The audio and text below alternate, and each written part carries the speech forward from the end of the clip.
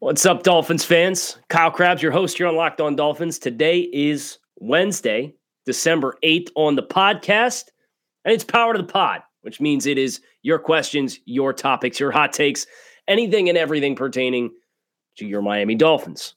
Fan mailbag episode this week starts right now. You are Locked On Dolphins, your daily Miami Dolphins podcast. Part of the Locked On Podcast Network, your team every day. What's up, Dolphins fans? Welcome to another episode of Locked On Dolphins. I'm your host, Kyle Krabs, lifelong Miami Dolphins fan, director of scouting at thedraftnetwork.com. And today's episode is brought to you by On Location.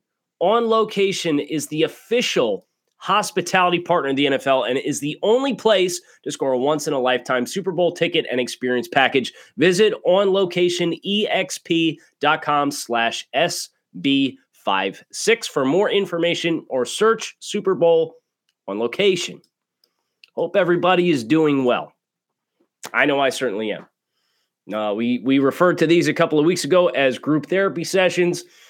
Not quite group therapy these days, but nevertheless, an opportunity to connect and get a pulse on the Dolphins fan base and what you guys are thinking about and what's important to you. And see guys like you and Jared and George and Paul and Kenshawn and OG Highway and Doug and Octavio and Brett in the comments already on the YouTube channel. If you're watching this live, make sure you like the video, hit subscribe on the channel. If you're interested in the live interactive stuff, you can hit subscribe and you will get the push notifications when we do go live.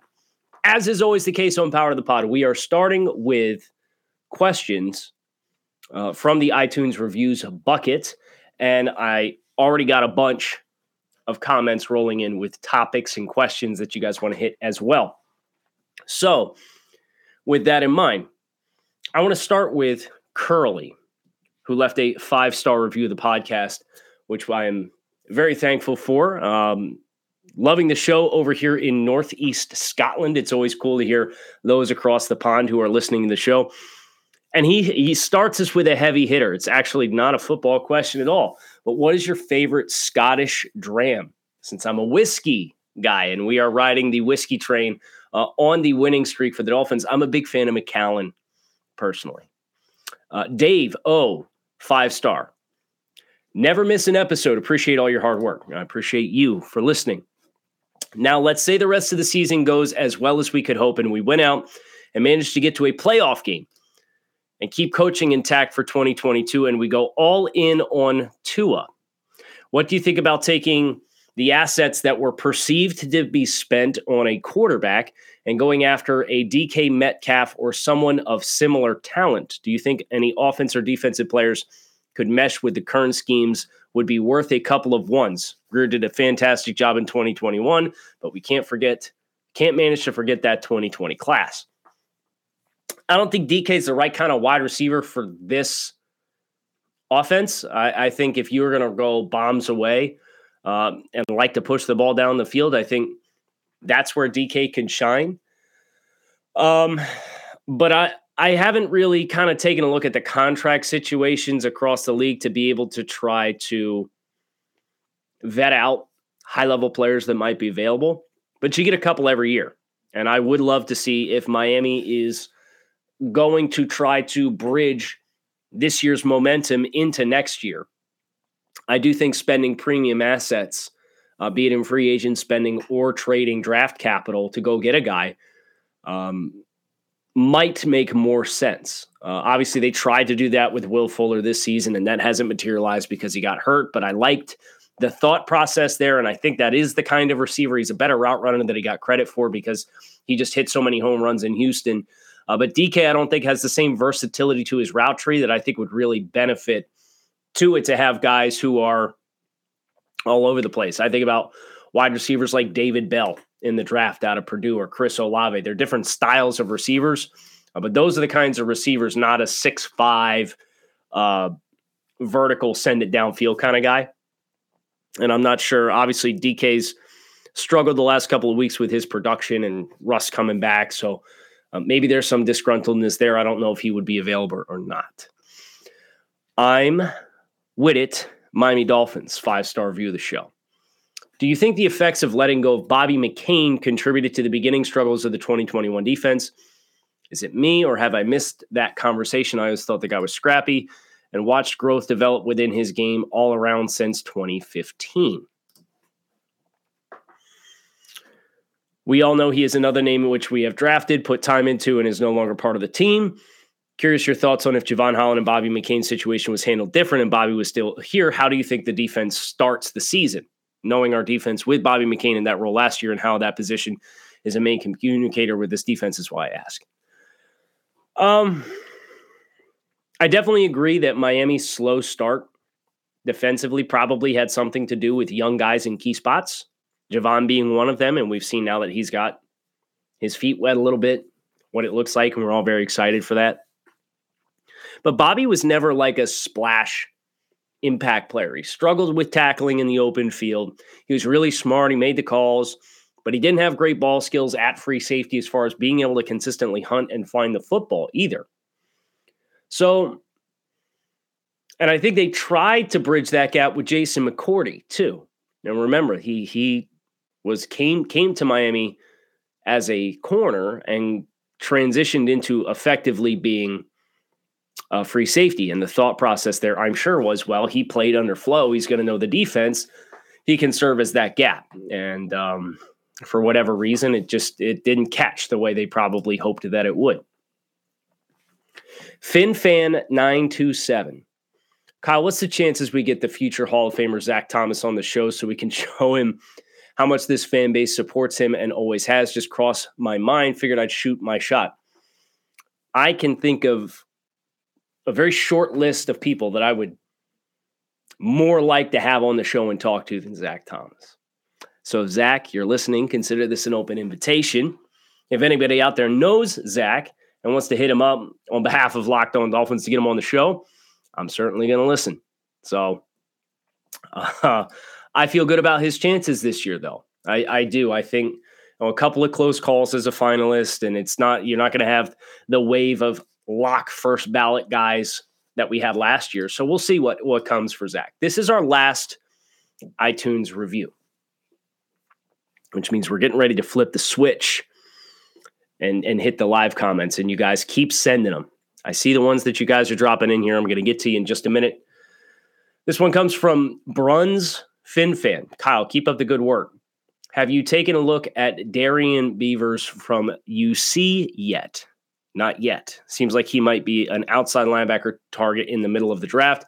Van Ginkel has come on as of late, but it would be nice to have another option there with more size. Excited to read your write-up of him via the Draft Network.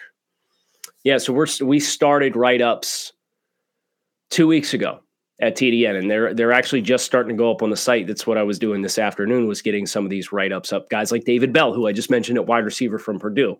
Big Ten is one of the schools or conferences in my specific region. I think he'd be a really good fit. Really good fit. So I haven't seen Beavers yet, but he's a name that I'm going to earmark. And I agree that having more options for your hybrid rush linebackers so that you can continue to mix and match and find guys that can do more things well, so that way you don't stretch Van Ginkel too thin, which is kind of what it felt like they did early in the season. Avoiding those conflicts and having more versatile defenders so that Van Ginkel can be special teams guy and a third down pass rush specialist. And if you get him in that role, I'm going to like him a lot on the roster. But you can't stretch him too thin. And I think that is what we saw Miami do a bit of with a number of players this season. As mentioned at the top of the show, today's episode is brought to you by On Location.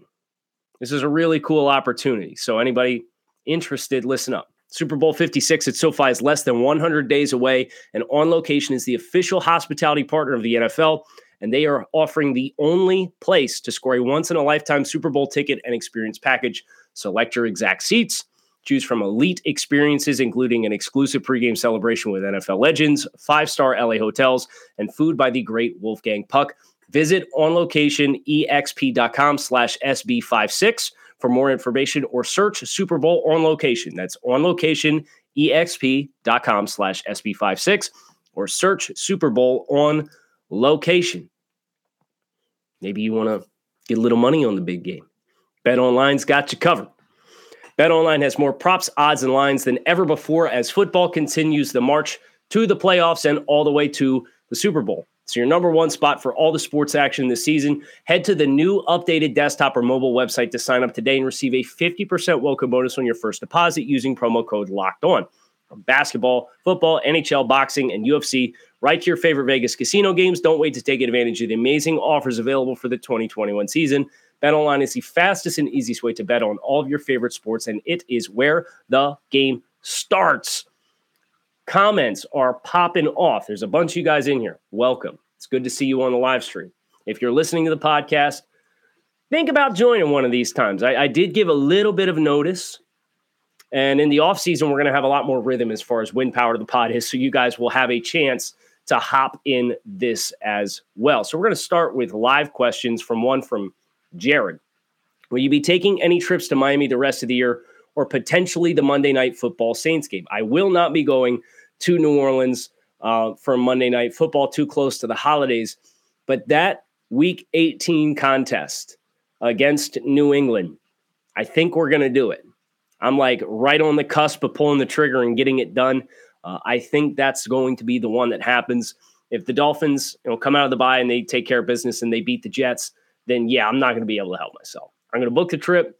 We're going to hope that they win at least one more of the other two road games that they have, and that way Miami can be playing for a winning season, which all things considered, if we walk out of this thing with a winning season, I think we'll be very excited about what the future could potentially hold and what the offseason is going to hold as far as decisions that the team is making. You wants to know, which is the bigger trap game in your opinion, the Saints or the Jets? And I don't know that you can consider a road game in primetime football as a trap environment. So just kind of based on that technicality, I'm going to go with the Jets game. The Jets, they played Philadelphia tough. Zach Wilson, they found some life in the offense. It's a divisional opponent that you've already played. So you got to fight the complacency that exists with already having beaten that team. I'll say the Jets game coming out of the bye. Miami, how do they handle that extra time? Do they rest on their laurels? Do they get comfortable based off the fact that they have won 5 straight? Does the bye rob them of momentum? That's the one that I'm most fascinated to see how they choose to handle their business. Here's Adam from the Colts game. What's going on, bud? Lots to be excited about lately. Do you think Flores and Grier have saved their jobs? I definitely think Brian Flores has stabilized this situation to a degree in which I think he's probably not going anywhere. And any changes that they make are going to be tweaks to getting more experienced coaches in positions that when they do their vetting process and their evaluation, and we'll do the same thing here on the show at the end of the year, we have the full 17-game sample size. Assistant coaches, I don't think anybody and everybody should feel super comfortable. But at the very least, I do think Coach Flores has stabilized this situation in a big way with whatever changes they've made at the midway point of the season. Chris Grier, I can see a pathway for Chris staying. But it would need to see this team continue to win, get to that winning record this season. And even then, with the expectations that were in place, I would not be surprised if they did feel compelled as though they had to make a change for trying to level this team up and get it past a potential plateau that they're worried about. I would see Chris being the guy who takes the axe in that regard. Jesse, what do you feel about the upcoming match versus the Patriots after this weekend's Monday Night Football against Buffalo? How do you think they game plan against Miami? By the way, I'm 5 beers deep for the 5 wins. I'm glad somebody's drinking with me. We're having a good time. I think the game last night on Monday night between New England and Buffalo is hard to take too much away from, just because the elements kind of created this extreme environment. I think Miami will get tested by New England trying to do a lot of the same things conceptually that they tried to do in the first matchup. They try to run the ball, and obviously Raekwon Davis went out in the second possession of that game and missed the majority of the game. Miami doesn't have as many dynamic players on the back end of their defense. Javon Holland running over Cam Newton, smacking him like he's 190 pounds, putting him on his back. I think you got some new faces in bigger roles that can help Miami's run defense in that matchup, but I would not be surprised to see them try and juice you up and run the ball and then play action pass off of it. And obviously they're banking on Mac Jones and his development, and we're banking on the defensive players and we have with our development. Here's the thing I anticipate with the Pats game. It's going to be a close game. I think when coaches know each other that well, I'd be really surprised to see anything get too crazy or off the rails unless there's some injuries that take place over the course of the next month that could potentially impact that. OG Iway wants to know if Rob Gronkowski had the angle. And sources can tell me he still does not have the angle. Kenyon Drake. Best wishes to Kenyon, by the way. He got hurt this past weekend for the Raiders. Sounds like he's going to miss some time. Next question comes from Randy. Yesterday you said you wouldn't draft offensive linemen. What positions are you hot on for this draft for Miami? Now, my guy's talking my language. We're talking draft here on the bye week. I love it. Where's the draft looking strong so far? So it does look pretty good on the offensive line. I will say that. Looks really good in pass rushers, particularly guys off the outside. Our last update that we did for the Draft Network, we do a TDM 100 update, which is our top 100 prospects. We update that every month. And the last one had 20 pass rushers in the top 100 and another 4 that received votes, plus another guy who's been suspended indefinitely for his team because of some legal issues that if he is proven to be innocent and is available to play would be 25. It's just an obscene class for pass rushers. I like the linebacker group a lot too. A lot of guys who can run 240, play some zone coverage on the second level. I think about potentially upgrading that Elandon Roberts spot and keeping Elandon around to play some special teams. And guys like Jack Campbell out of Iowa and Chad Muma out of Wyoming, who I really, really like as well. And Jack Sanborn from Wisconsin. Like there's a lot of guys that are going to be there in the middle rounds in that regard. The running back class isn't super attractive. There's a couple of names that I think would make sense for Miami. You got Zach Charbonnet out of UCLA, who runs super angry at him and originally came from Michigan. Hassan Haskins from Michigan has a phenomenal year this year. They obviously made the playoff. He rushed for like 1,500 yards this year. Kyron Williams is kind of cut from the same cloth as some of the guys you have on the roster now. He might be the best pass pro back I've seen in a couple of years, but he's only 200 pounds. He's like 5'9", 200. Used to be a wide receiver. He was recruited to Notre Dame as a wide receiver before he played running back. So he's an interesting player. My comp for him is Gio Bernard, who's played for 10 years and been a good third down back for a really long time, but took a lot of carries in the first 3 or 4 years of his career. So those are a couple of spots that do jump to me. The corner class is also very strong. If you want more depth there, the corner room too. So a lot of options. Ryan wants to know what the deal is with Liam. Looked pretty good week 1 against the Pats outside of getting tripped. Now he can barely keep anything in front of him. Yeah, this is one of the big mysteries and, in my opinion, an indictment of the coaching, because you drafted Liam to be a high floor player because you perceived him 3-year starter at left tackle for Notre Dame. Okay. There's obviously a jump in competition here. You don't have prototypical length. I think that length he's experiencing, having a hard time consistently landing his hands and striking and timing up his hands with NFL quickness on the edge. And as a result, I think he's trying to get out of his stance a lot quicker and drive for more depth to protect against speed. And then that opens you up for oversetting where guys can work inside off of you. And also you potentially don't have your base set and you end up getting railroaded. I know the play that looked like he got wrecked this past week against the Giants, he got tripped by Austin at left guard. So I know that was an ugly rep early on, but much like the week 1 trip, he got his feet tangled with Austin, and that's kind of the tough part about moving guys around, right? They don't really have the spatial understanding of where each other's going to be and how to stay out of each other's way and all that kind of stuff. So there's a part of me that almost feels like he'd benefit from a little bit of Michael Dieter time. Obviously, Michael was a starter in 2019, effectively redshirted the entire year in 2020, and then came back at a different position. I think Liam, if you did move him inside to guard, he would be protected from the length issue, if that is ultimately what the decision is. I have a hard time really narrowing it down, but you could see like his stance has changed throughout the course of the season and all that kind of stuff. So it's kind of a weird spot. It's kind of tough. Doug, here we go. Since we're talking offensive line, question for Kyle. Should we be looking at moving Robert Hunt back to right tackle? I don't really see a great free agent option. So we took maybe 5 minutes yesterday at the tail end of the show to go over Pro Football Focus did top 75 incoming free agents or expected free agents for this year's upcoming class. Trent Brown is obviously one of interest if you go that direction, and he's cut from the same cloth that the Dolphins have typically gone after, but he is an established talent at the NFL level, so maybe that's a guy. But I would hate, like you really do have a good thing in Robert Hunt right now.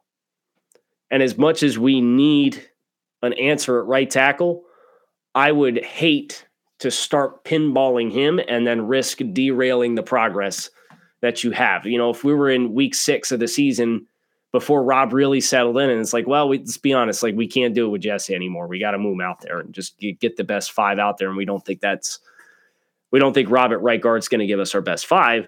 That's one thing, but we're all the way at the end of the road now, and he's taken all these snaps and has been there all year. And I'm just kind of inclined to think you don't need stars all over the place, right? And Jesse Davis should not theoretically be a player that's hard to upgrade over. So it's going to be a really interesting allocation of assets to say, okay, how much do we want to spend on the line? How much draft capital do we want to spend on the line on either experienced players or via rookies, and apply that to whatever we ultimately, when we get to the end of the year, vet the positions of need to be for the team.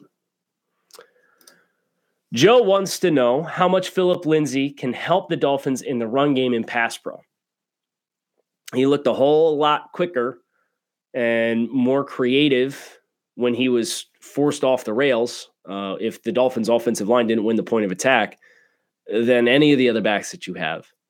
In my opinion, he should be taking as many reps as he is mentally comfortable and physically capable of taking.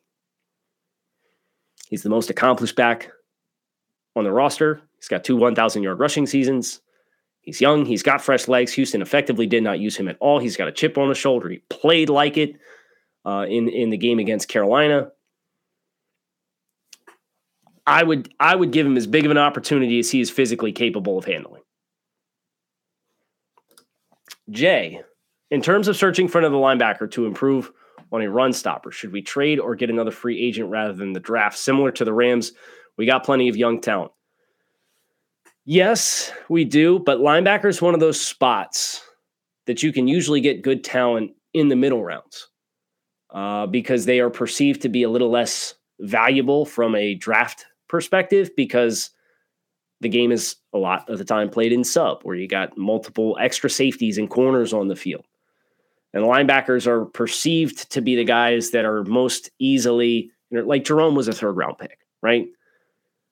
He didn't become Jerome Baker overnight, and that there was some player development that was required there, but not dissimilar to Jesse Davis at right tackle. I don't think upgrading an all-around linebacker over Elandon Roberts should be overly challenging for Miami, so long as you have somebody you feel comfortable making the calls. So I think you could still get good value in the draft without a premium asset. And if you're getting a guy in the 3rd round, I mean, his salary for the next 3-4 years is going to be like $800K, right? So it's not like you got to go out and get a guy that's getting paid $8-9 million to kind of skip the line in that spot. I think there's going to be good opportunities that exist there. Speaking of good opportunities, it's the holiday season. Grab yourself a protein bar that tastes like a candy bar, or even better than a candy bar, filled with so much holiday goodness, rich with decadent flavor, covered in chocolate, but amazingly low in calories, sugar, net carbs, and fat, but high in protein. You get the best of both worlds, delicious and healthy with Built Bar. So many flavors to choose from. Built Bar gives you the extra fuel you need to bust down those mall doors and battle holiday shoppers. Or if you're just standing in endless shopping lines, Built Bar can give you that something extra to keep you going. Throw it in your jacket or purse. You never know when you're going to need it. Right now, you can go to Built.com, use promo code LOCKED15 and save 15% off your next order. That is Built.com, promo code LOCKED15 to save your next order 15%, the world's most delicious protein bar. Oh, I am not going to catch up to all of these questions. I respect it, though. I'm going to try and hustle as best as I possibly can. Get through as many of these questions as I can. Brett, are you ready to say this draft class is the best in the last 20-plus years for Miami? Yes, I am. You got two guys that set records for the franchise in production in the first the first week in December. Javon Holland's not even included in there. Liam Eichenberg, regardless of his level of play, he is a contributing player. He needs to get better. They all need to continue to get better. But yes, this is a home run draft for Miami. Absolutely. Brock, since the Patriots won last night, do you still see a way we can sneak into the playoffs? Yes. If you win your games, the law of averages are going to take over. AFC North still has a lot of games to play against each other. The AFC West still has a lot of games to play against each other. So I do believe if Miami takes care of their own business, it would take hard luck to not get in. And you know what? If you go 10-7 after it's all said and done and you miss the playoffs again, like, I'll be pissed for a little bit. But I'll also understand that, like, y'all did this to yourselves because you would have needed 9 wins in a row to get to that point anyway. So get healthy, focus on the Jets 1 week at a time, trying to go 1-0 4 more weeks after the bye, and just see what happens. Taylor, Kyle, imagine Tua behind an above-average offensive line to give a little bit more time for deep routes to develop. Is it dirty? It certainly looked better than what it looks like now, and I will give Tua credit. He's continuing to develop and showcase his level of mastery of what the Dolphins are asking him to do based on what they feel comfortable and what the offense is capable of executing. So everybody's going to want to see more continued explosive plays and throws down the field. And I think as he continues to find that he can trust his offensive line, that's probably when a lot of those will come. I'm willing to be patient with what they are doing right now, as long as, if the path continues in the way that involves Tua Tagovailoa, because I don't want to assume anything with what went on for the past 9 months from the start of the year. If it continues down that path, there has to be an acknowledgement and a move to attack that and add more pieces to build that up. And I forget who it was, but I saw somebody had said the Dolphins are an RPO team that can't run the ball. Like, imagine what the RPOs will look like when there's a legitimate threat to run the ball and you can beat guys up. And that's a great point. So I think either way, that luxury pick or that luxury addition at running back will be big. And yes, we need more polish and we need continuity with whatever young guys we're going to continue to staple and say these are the guys that are the future of the line. Can get exciting to build upon the foundation that's being laid for the offense right now. Josh wants to know which one of the backs in this year's class is the best fit for Miami and why is it Zach Charbonnet? It might be Zach Charbonnet. I'm going to be honest. Sheldon agrees with me. RB1, Philip Lindsay moving forward. Octavio, seeing last night's game, aka Monday Night Football, the key to beat Buffalo seems to be a good running game, and it's always great in December, January. How would you start to address Miami's running game in the offseason? You need at least one tackle, probably one interior offensive lineman, and a running back that can run with power. You need a dynamic back at 215, 220. It's kind of the punch list that I have at this point in time. Next question. You guys, just kind of working my way through here. Jacob, can Greg Mans, Austin Reiter, or Solomon Kinley be any worse than the performance we're getting out of Austin Jackson. He is surely the most underperforming starter on the team. He kills drives and is putting Tua at risk. Yeah. I don't think Greg Brands or Austin Ryder would be particularly good at guard, personally. Neither one of them offers a lot of size. Ryder was a disaster for the last 2 weeks before Dieter came back at center. And obviously you don't have to worry about snapping. Kinley, I'm not sure what's going on there. I would like to think Kinley can provide you with the juice and the push that you need in the offensive line. But it doesn't seem like there's trust there, and I don't know if it's mental. I don't know if it's physical conditioning. I have no idea. Eric wants to know, whose fault is it that the Dolphins don't throw the ball down the field? Tua, the coaches, or the offensive line? I don't know that it's anybody's fault.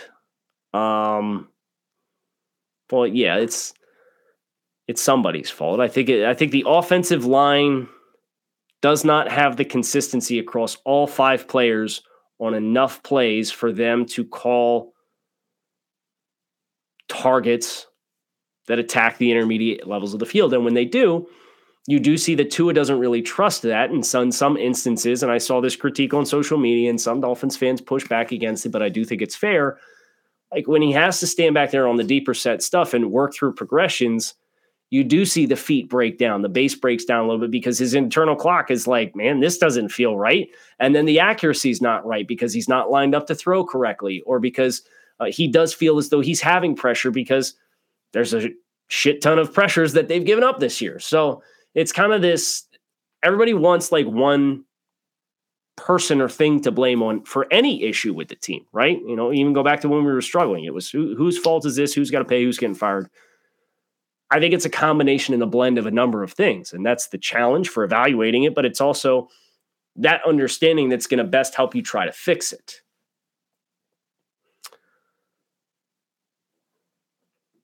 Chris. So I'll take this one because this one's interesting. Why can't coaches add 10 pounds to Gesicki and put him back on the line? I have a problem with this idea because it's when you drafted Mike Gesicki, and I understand that this wasn't the coach that was here when you drafted Mike Gesicki, but when you drafted Mike Gesicki, you draft a player like Mike Gesicki understanding what his strengths and weaknesses are as a player. And Adam Gase played Mike in pass pro for 1 out of every 5 snaps he took as a rookie. It's a disaster, right? So when you draft a player to do something and then you try to change his body type to make him do other things that aren't involved, what's his athleticism look like with 10 to 15 more pounds on his body? And even still, he gives adequate effort, but he's never going to stand out. He's never going to be a plus blocker for you. He can be a sufficient blocker. But if you add that weight on him and you ask him to do that, and you take away all of what he's able to do as a stretch guy up the seam or as a guy who across the middle of the field, I don't think those returns are going to give you something that would benefit other than just having 2 tight end stuff. I love 12 personnel. I do. I love the conflicts that puts you in if you have other athletes that can, and a guy like Mike who can really test your ability to get lined up and have a matchup player to contest him in coverage. John is sipping on some Knob Creek 12 here. Good for you. Good for you. Our next question comes from AAH. Why do so many fans and pundits dislike growing pains as an explanation for problems at the beginning of the season? Everyone from the head coach to the OCs to the QB are still learning. That's good. I think when you win 10 games, I think expectations change. And when the messaging from the coaching staff is the guys that are here are going to be the guys that determine whether or not this team sinks or swims, effectively communicating that in their belief the rebuild was over.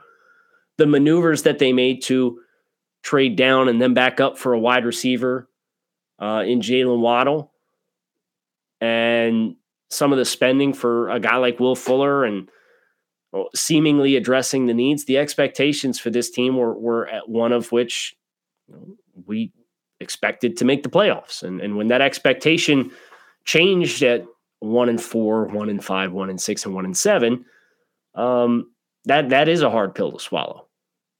Because our expectation, we were going to close ground on the contenders in this conference. And for the first 8 weeks of the year, you were one of the worst teams in football. And it's a troubling trend that this happens every year, that this team starts slow.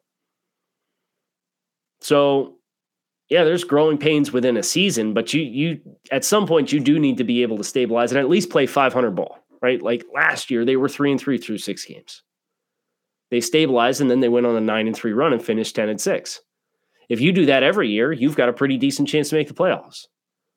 But there were stretches of play for the first 8 weeks, and I understand the quarterback was hurt and they had some injuries here and there. I mean, they looked worse than 2019 at times. So I get growing pains, but the messaging in the offseason and the expectations that were set in place because of that messaging painted a different picture for you. That's all. I want to get one more question. And it's going to come from Divine. Do you think Tua being a lefty is a contributing factor to the Dolphins having the most drops at this point in the season? A self-proclaimed Tua stan here. I know it's different, but at the same time, like, you're catching passes from him all off season. It's not like he's the backup and he gets put in and everybody in one game, everybody forgets how to catch the ball because the spin's different. They should at the very least be acclimated at this point. Jerry Rice talked about when they made the switch from Montana to Steve Young, he caught a bunch of balls. They put the spin on the jugs machine the other way so that the ball had the same spin as a lefty throw. I just think there's concentration drops, and some of these guys have consistently battled with concentration drops. And I do think Tua is, generally speaking, a very accurate passer. I think this past game was not his best work. He said so himself in the post game. Ball placement, I thought, was C+ against the Giants. I'm looking forward to a bounce back. And I think maybe the switch back and forth between Jacoby and how he throws a ball, and Jacoby, everything's juiced up all the time. And so I'd have to go and look and see when a lot of these drops happen. But I'm sure, as everything, there's a bunch of contributing factors, right? And it's just exploring. And maybe that's something we'll log away as well and look for it this offseason when this season comes to a close.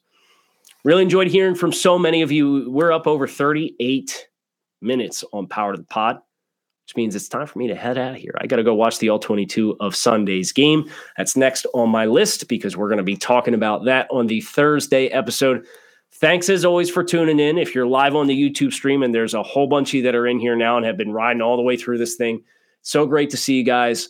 Appreciate you stopping by, talking a little Dolphins football. Make sure you like the video, hit subscribe on the channel, so anytime we go live or we're streaming videos, you'll get that notification. You'll know it. If you want to pop in, you can. If you're listening on the podcast, thanks as always. Keep it locked in right here on Locked On Dolphins. I'm Kyle Krabs signing off. Make it a good one. Enjoy your Victory Wednesday. We'll be back tomorrow for Victory Thursday on the bye. Fins up.